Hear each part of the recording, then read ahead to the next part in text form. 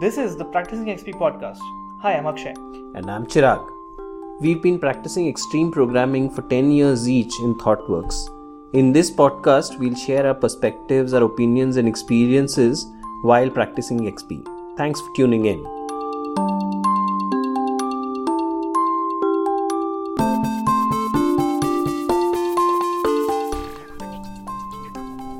Hello and welcome to another episode of Practising XP. We have taken a bit of a sabbatical after our series on pair programming, and we are coming up with a mini series on pair rotation, which is specifically how do you switch pairs. And so today we are starting with some patterns that we've seen teams use. But before we get into the details of those patterns, I want to talk a little bit about what is pair rotation for listeners who might be joining us from this episode onwards.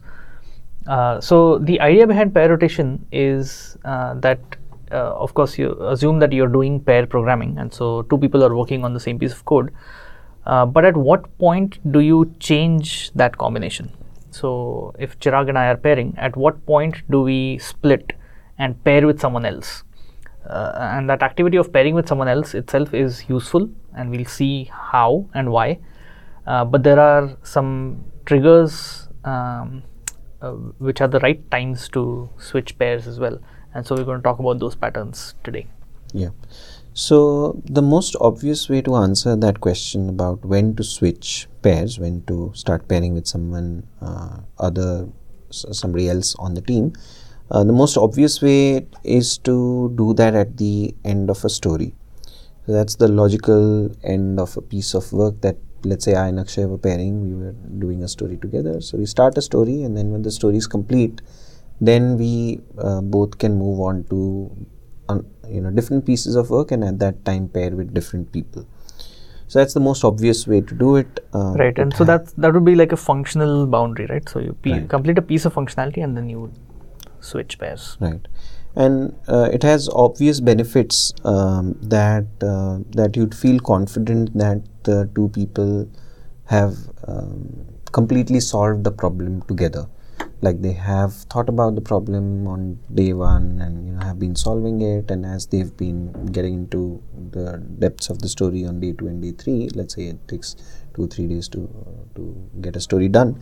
So you have the confidence that it is that the two people have really thought through it and solved it together, and thus they will have perfectly shared context about what was the problem and what were the options and how did they solve it and why did they choose those options and so on.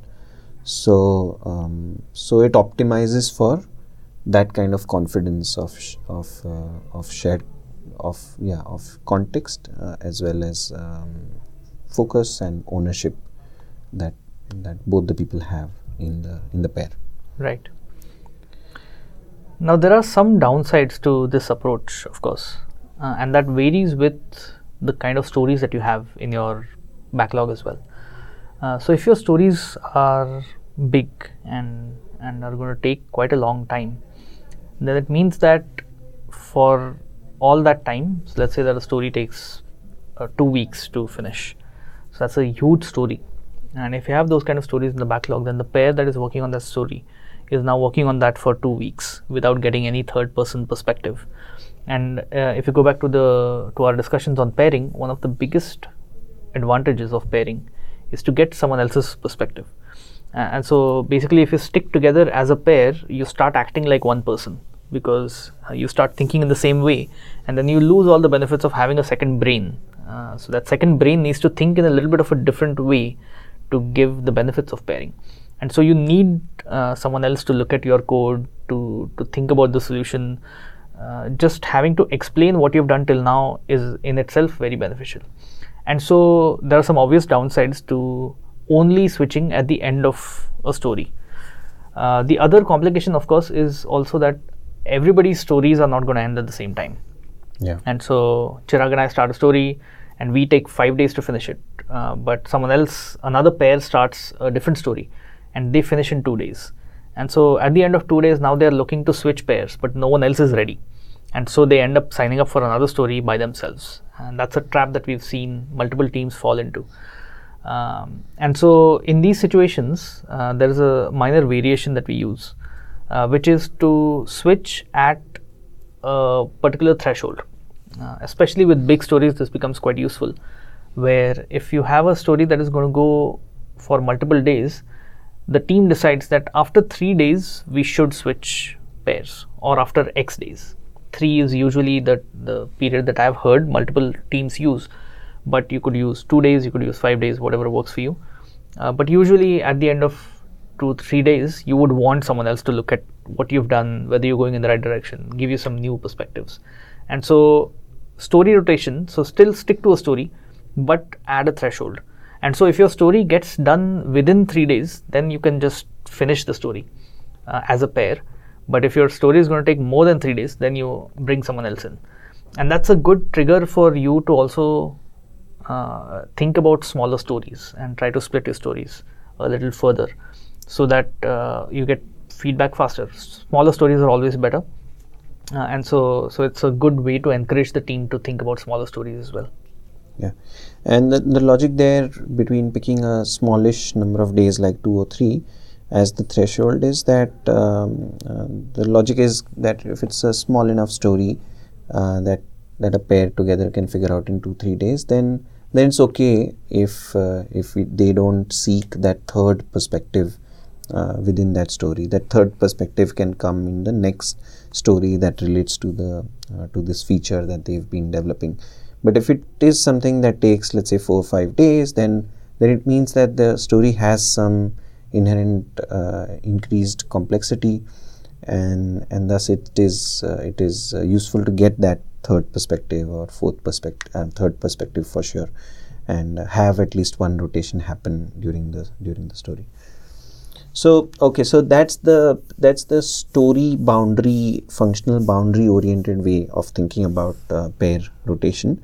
The other way to think about pair rotation is to instead use time boundaries. So what is quite common in teams in ThoughtWorks is to rotate at the beginning of every day. So the boundary is really like a day. And so a pair would work together for a day. So even if it's a story that, let's say, takes only 2 or 3 days, at the end of the first day, beginning of the second day, they would rotate. And similarly, because everybody is rotating, it's like on an everyday basis, people are asking this question as to who's pairing on what. So what daily rotation does is a couple of things. It solves this problem that Akshay mentioned, that with story boundary oriented rotation, it's difficult to know how to sync up different pairs rotation frequency or rotation like timing. Somebody could get freed up on a Monday, like a story could end on a Monday, another story could end only on a Wednesday, and so now what? So that is a complication but here rotation is happening every day, and thus you can sync up everybody's rotation at the beginning of every day. So that's one way to think about rotation, which is just use a time frequency. Daily is the most common that I've seen, but I've also been on a team where we, for a few iterations, actually went much extreme and rotated pairs every 1 or 2 hours, and there are also teams that rotate, midweek and every couple of days in the iteration in the week. So there are these several ways in which you can solve that problem of functional boundaries, because functional boundaries are of varying lengths. So some teams use a time boundary as a way to solve that problem. Now the problem or the downside of this approach is that it causes some dilution of context and ownership, right? Because if someone is rotating daily, so if every day I'm coming in the morning and working on a different piece of code or a different story, then of course I'm losing context on what I did yesterday, and I can't make use of that context to do today's work. But the second thing is that I don't also feel like I own something and I'm taking it to conclusion. Right. And so I end up just writing code every day on different pieces of work, and it may or may not feel satisfying. It may or may not give that sense of completion for myself, but also for the team. Like tomorrow, if you're going back and trying to understand why was this decision made on this story, you will really have to go back to who paired on this story on that particular day when this decision was made. And because if a story takes, let's say, 4 days to finish, it's like, let's say person A and B have paired on day 1, then B and C have paired on day 2, and what C and D have paired on day 4, and then so by 4 days, some 6 people have worked on it, but there's nobody who, I mean, the risk is that there is then nobody who has the entire thread of context.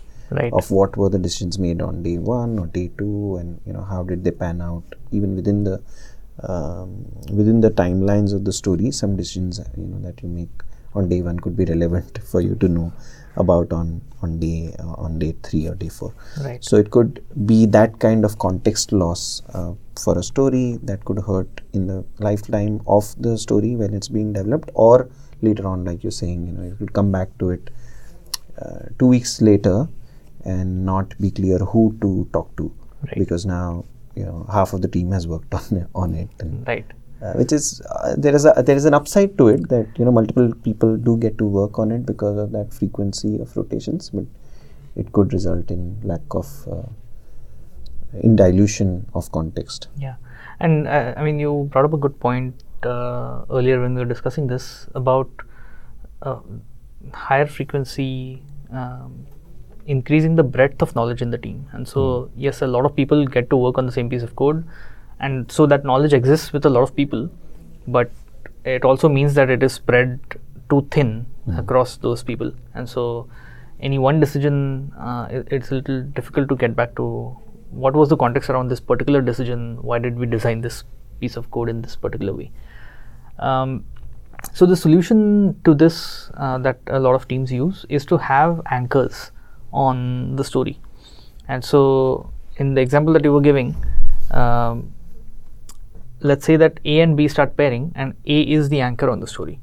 So the next day B would rotate out and C would join, and so it would be A and C pairing, and then next day it would be A and D pairing. And again, you can use these in conjunction with the earlier practice that we were talking about, and so at the end of 3 days you can say, okay, A also needs to rotate because that person has been holding the context for too long. So you can mix and match these different patterns, but basically now A has the context of that story over 3-4 days, and hopefully that story is done by 3-4 days if it's a small enough story, but otherwise at least for 3-4 days one person is carrying the context, and so they can give that entire dump to the next person when that person starts to anchor. And that way you maintain some context and ownership in the story. So that's one way to solve that problem. Yeah, and some teams use the anchor model at a higher level of abstraction in the team as well. So teams define anchors for a feature, and so while people on the team would rotate across different features, pick different stories that cut across different features over different weeks, but then an anchor also would rotate across different features, but the anchor would stay connected with whatever is happening on all of the stories that belong to a particular feature. So you could use this kind of thinking about creating one person as an anchor to feel confident about the ownership and context question. Right. Now, of course, so we've talked about different frequencies at which we rotate pairs, and whether we use functional boundaries or time boundaries, it's basically at some point in time that you're rotating the pairs. And so there are trade-offs between doing it more frequently or less frequently. And so let's talk about that a little bit to end this episode. So the benefits of more frequency, like we were saying earlier, is to increase the spread of knowledge in the team. So you rotate more frequently. Chirag's example of extreme rotation, which is rotate every hour, is that 20 people will go through that piece of code throughout the day, and that way everyone is aware of what is happening on every piece of code. So that's one extreme example of increasing the spread of knowledge, and that's basically to make sure that you reduce dependency on any particular team member. You get multiple people to look at the piece of code and give their inputs, and that way it becomes better in terms of its entire solutioning and design, and overall internal quality increases a lot because multiple people look at it from the point of view of quality and from the point of view of functionality. Yeah, and as the frequency increases, the other thing it does, it increases the need for better discipline.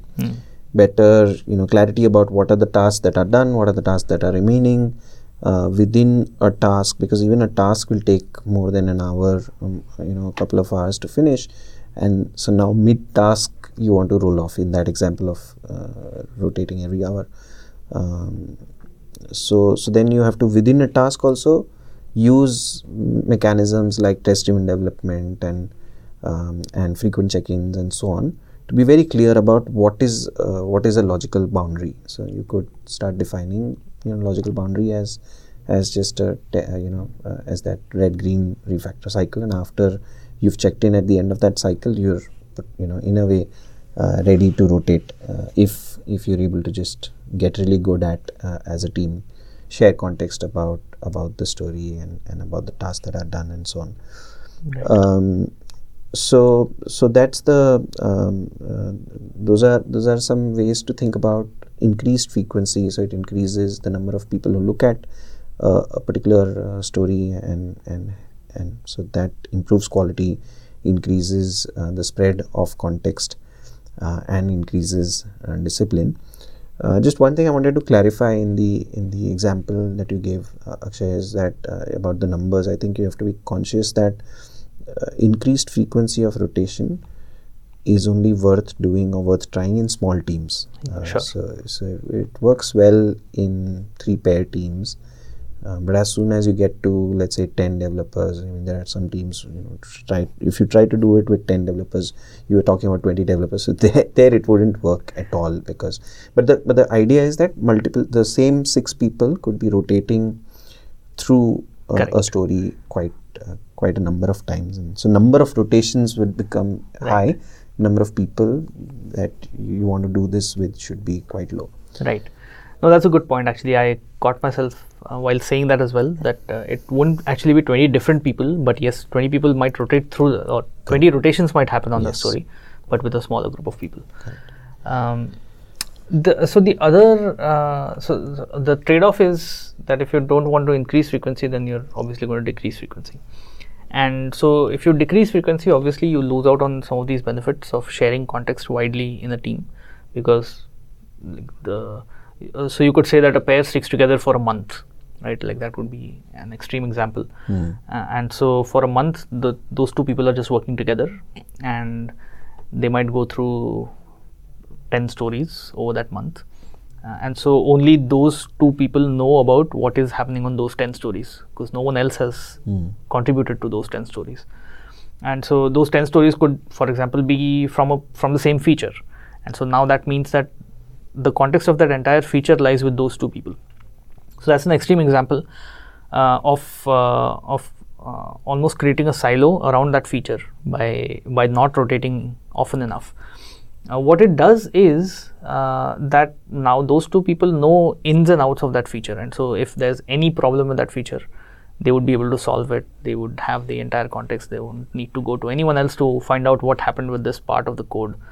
And so the depth of your knowledge in a particular feature increases when you decrease the frequency of rotation. And so there is a balancing game that you have to play here.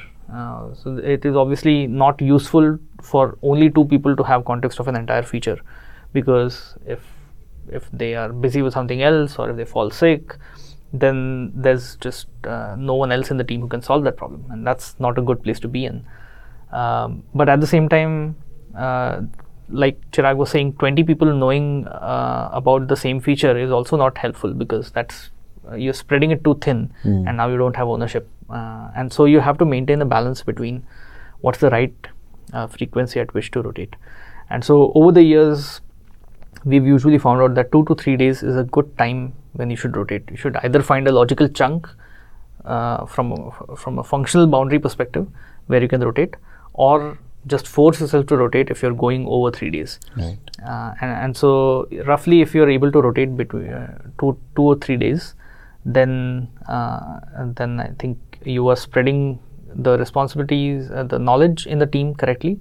But at the same time, there are a few people who have full context of a particular part of the code, so that if there's any problems, you can go to that group of people and they'll be able to solve it without a problem.